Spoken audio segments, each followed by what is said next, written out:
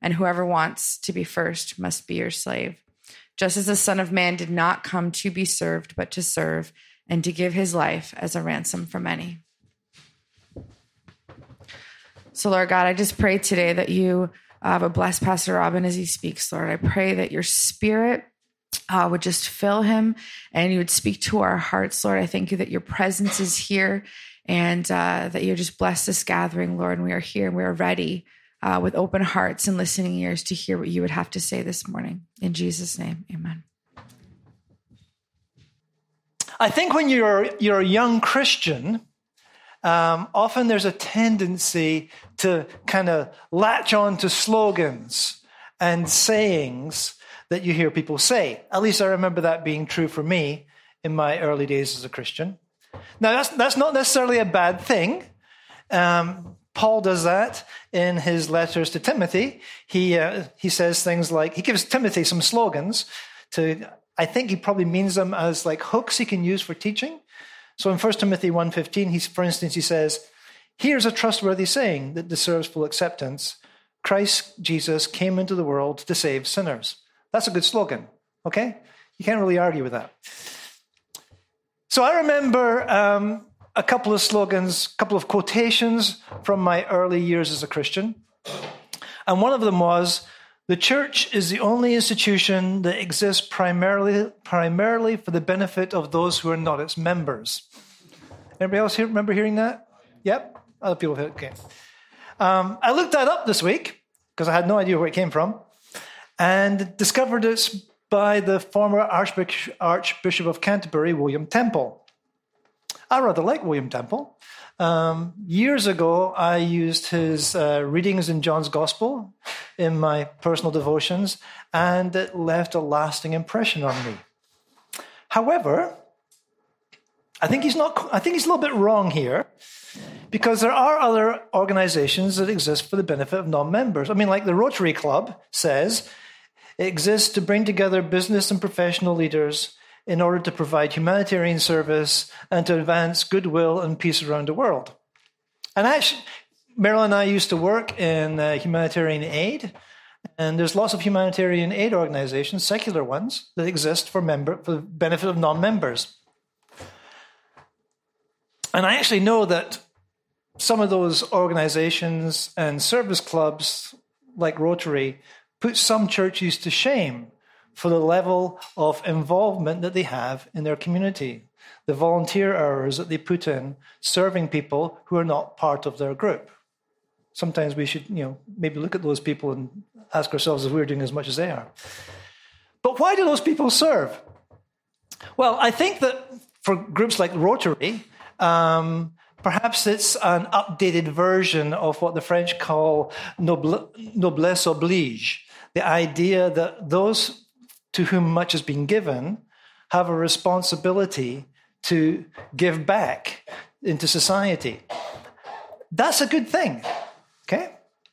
And humanitarian groups serve because they care about people. That's a good thing too. What about Christians? What about us? Why do we serve? I think William Temple was partly right. While the church may not be the only institution that exists primarily for the benefit of those who are not its members, it is, or it should be, an institution that exists primarily for the benefit of those who are not its members. So this month we're working our way through the 4 points of St. Paul Union Church's purpose statement. It's always a good idea to know why we do what we do. So we started out with our purpose, to glorify and enjoy the one true God. Then last week we talked about our purpose to grow together in Christ-focused faith. So if you like, you could say that we started out with the upward aspect of our calling, our purpose, which is to glorify God. Then last week we talked about the inward aspect of our calling as we both challenge and encourage one another in our shared life together. So this morning, I want us to talk about our outward aspect of our calling, to give grateful service to God and to people. So why do Christians serve?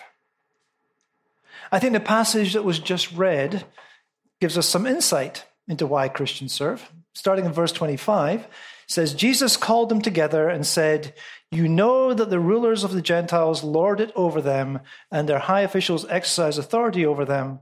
Not so with you. Instead, whoever wants to become great among you must be your servant, and whoever wants to be first must be your slave, just as the Son of Man did not come to be served, but to serve, and to give his life as a ransom for many. Just as the Son of Man did not come to be served, but to serve, and to give his life as a ransom for many." So we serve first and foremost because that's the model that Jesus gave us. And we claim to be followers of Jesus. So, the answer to why do Christians serve is the Sunday school answer, right? Which is Jesus. John 13:3 says, Jesus knew that the Father had put all things under his power and that he had come from God and was returning to God. So he got up from the meal, took off his outer clothing, and wrapped a towel around his waist. After that, he poured water into a basin and began to wash his disciples' feet, drying them with the towel that was wrapped around him. I love the way that passage starts. Jesus knew that the Father had put all things under his power and that he had come from God and was returning to God. So what does he do? He takes the place of the lowest slave in a first century household and washes the feet of the disciples. Think about that for a moment. What is the normal human response to being elevated to some high position? Well, one response is often to come to the conclusion that certain kinds of tasks are beneath you. You employ people to do those jobs. We were watching a show on Netflix recently, and in one scene, a top lawyer in a legal firm is sitting in his office in the middle of the afternoon doing a crossword puzzle. One of the other partners comes in and asks, "Don't you have any work to do?" To which he responds, "Dear boy, if I have work to do, I'm not doing my job properly." That kind of sums up Jesus' characterization of what power does to people. The rulers of the Gentiles lord it over them, and their high officials exercise authority over them. But Jesus, who has the highest place in the universe, with absolute power, far above any corporate lawyer, although corporate lawyers would disagree with that, is so secure in his position that his response is to serve. Jesus knew that the Father had put all things under his power. He had come from God and was returning to God. So he got up from the meal, took off his outer clothing, wrapped a towel around his waist. He poured water into a basin, began to wash his disciples' feet, drying them with the towel that was wrapped around him. John tells us two things that led Jesus to taking up the towel and washing the disciples' feet. He says, first, he knew that the Father had put all things under his power. Second, that he knew that he had come from God and was going to God. So as a result of those two things, he got up and served. He had nothing to prove. He knew who he was. He knew where he stood with the Father. He knew he was loved by the Father. He had nothing to prove. We don't have Jesus' unique position of power, but we do share his position of knowing we are loved by the Father, that we belong to God. We know who we are. We are God's children. We're secure in that knowledge. We don't have anything to prove. It's that security that allows us to serve, without worrying about how that service might or might not affect our status. It's our relationship with God that gives us status, not what we do or don't do. We serve because Jesus sets an example of service. His service to us went so far as to give his life as a ransom for us. So it doesn't matter who you are, you can't outserve Jesus.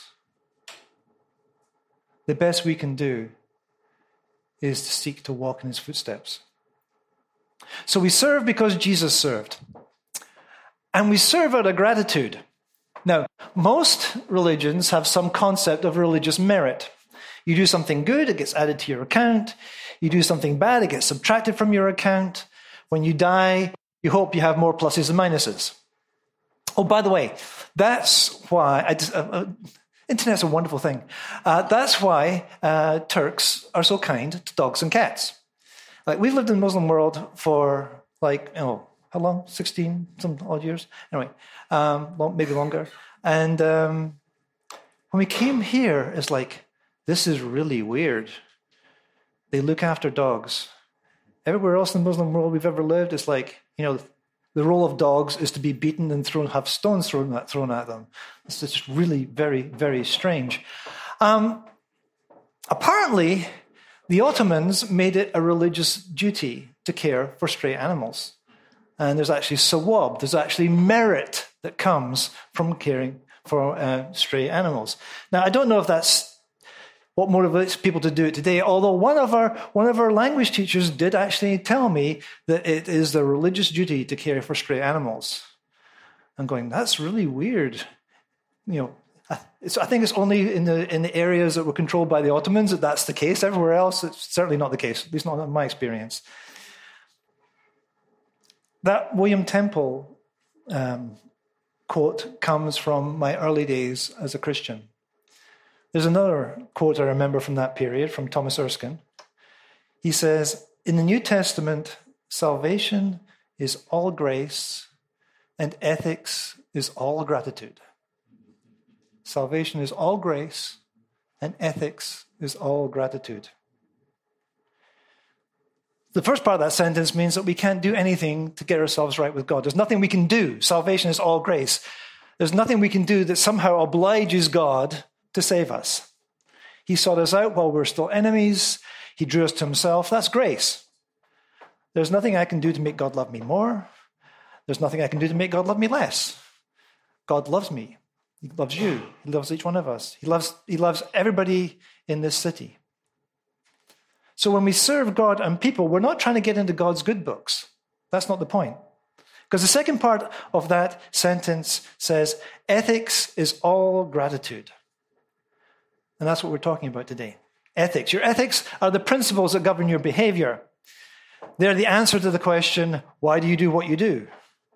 In this case, why do you serve God and people? The answer is out of gratitude, because God has done so much for us. The least I can do is serve him and others in his name. How many people have seen or read Les Miserables? Les Miserables, yeah. Les Mis, as they call it.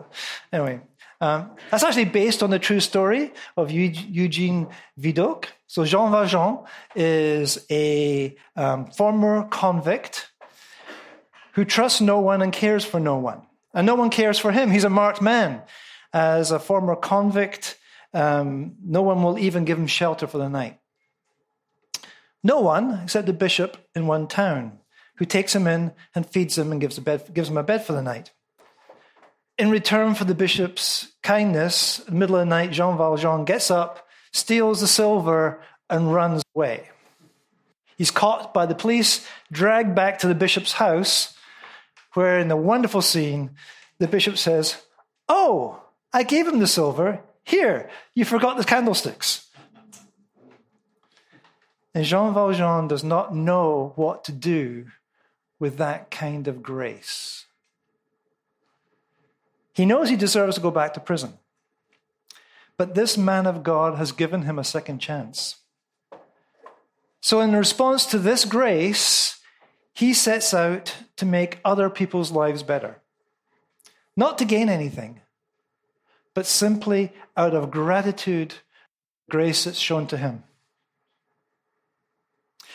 The work that we do for God and for other people, our Christian service, isn't so we can get something out of God. It's out of gratitude for what God has already done for us.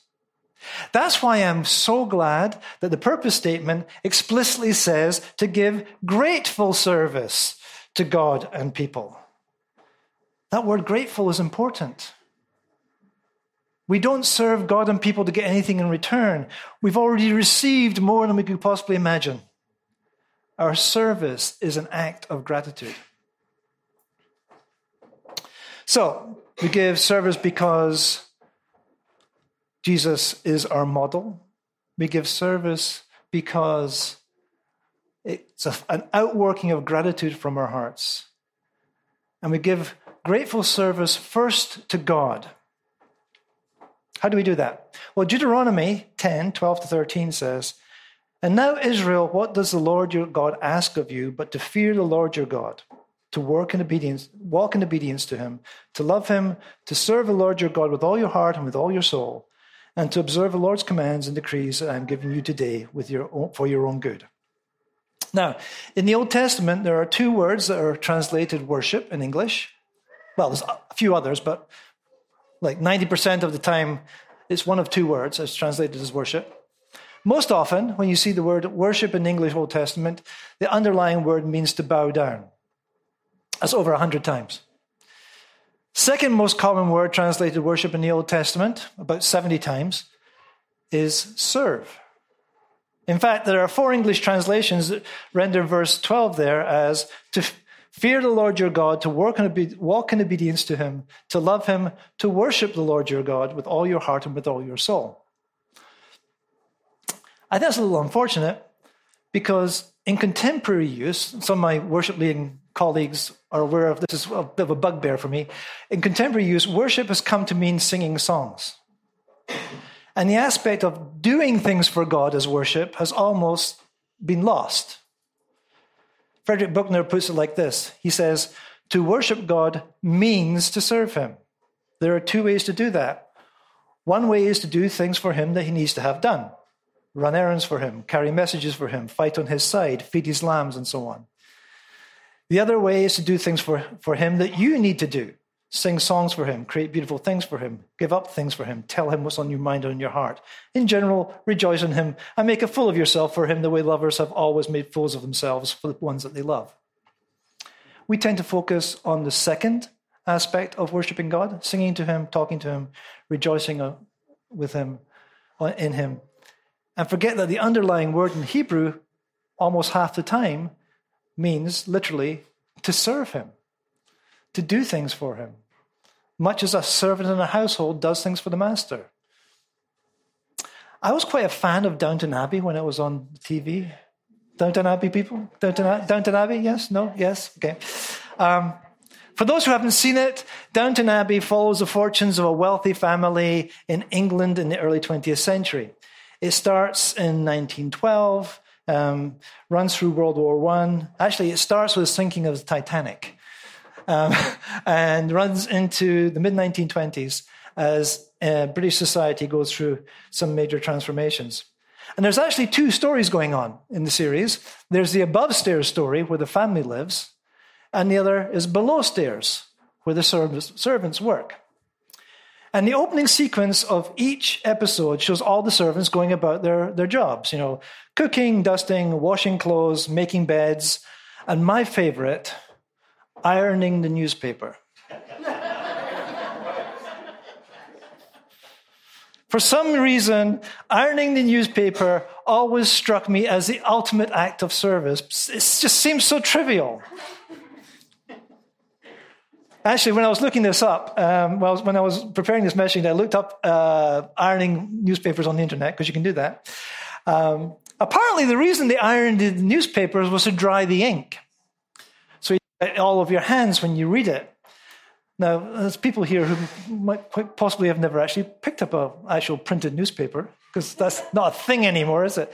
But I remember when I was in high school, not particularly the main newspapers, but the music newspapers, the Melody Maker and the New Music Express.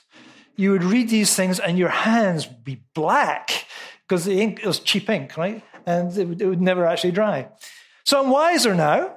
I realize that ironing the newspaper is actually, a useful task. It's hardly world-changing, though, is it? But it's something that one of the servants would do for their master, much as the lowest servant in a household would wash the feet of guests. So in Downton Abbey terms, maybe Jesus would have been ironing the newspaper. Not a major thing to do, an act of service. We love to talk about how we're the children of God. That's true. The most common way that Paul refers to himself in his letters is as the slave of God. And it seems to be the highest compliment that he can pay to any of his colleagues. Slaves serve their master. It's what they do. It kind of defines who they are. And for us, one of the ways that we serve God, one of the ways that we worship him, because that's, remember, one of the translations of that word, is by serving others in his name. So he gets the credit, not us. In 2 Corinthians 9:12-15, Paul says this: "This service that you perform is not only supplying the needs of the Lord's people, but is also overflowing in many expressions of thanks to God.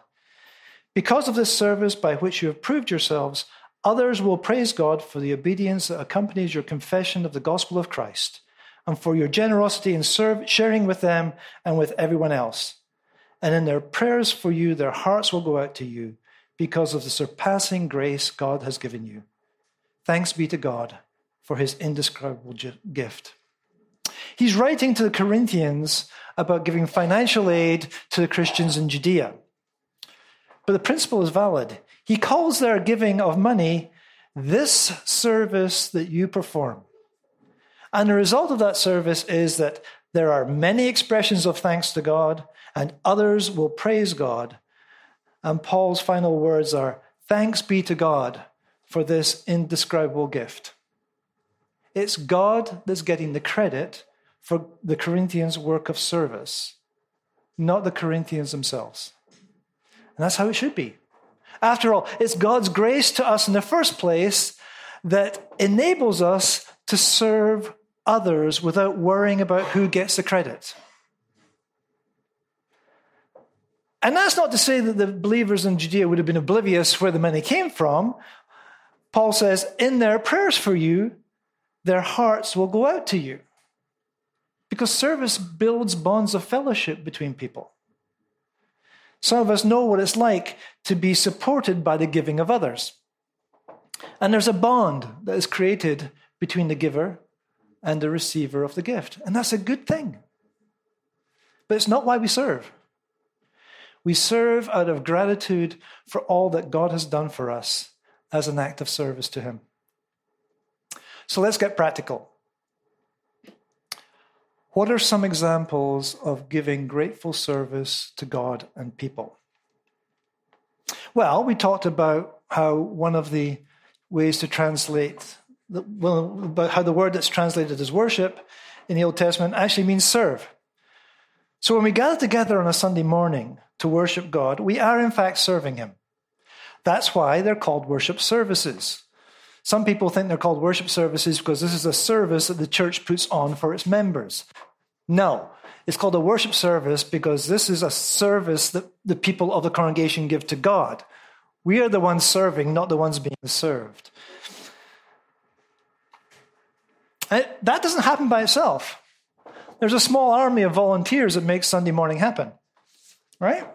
There's worship leaders and musicians and greeters and sound techs and prayers and refreshment servers and all kinds of people who teach Sunday school.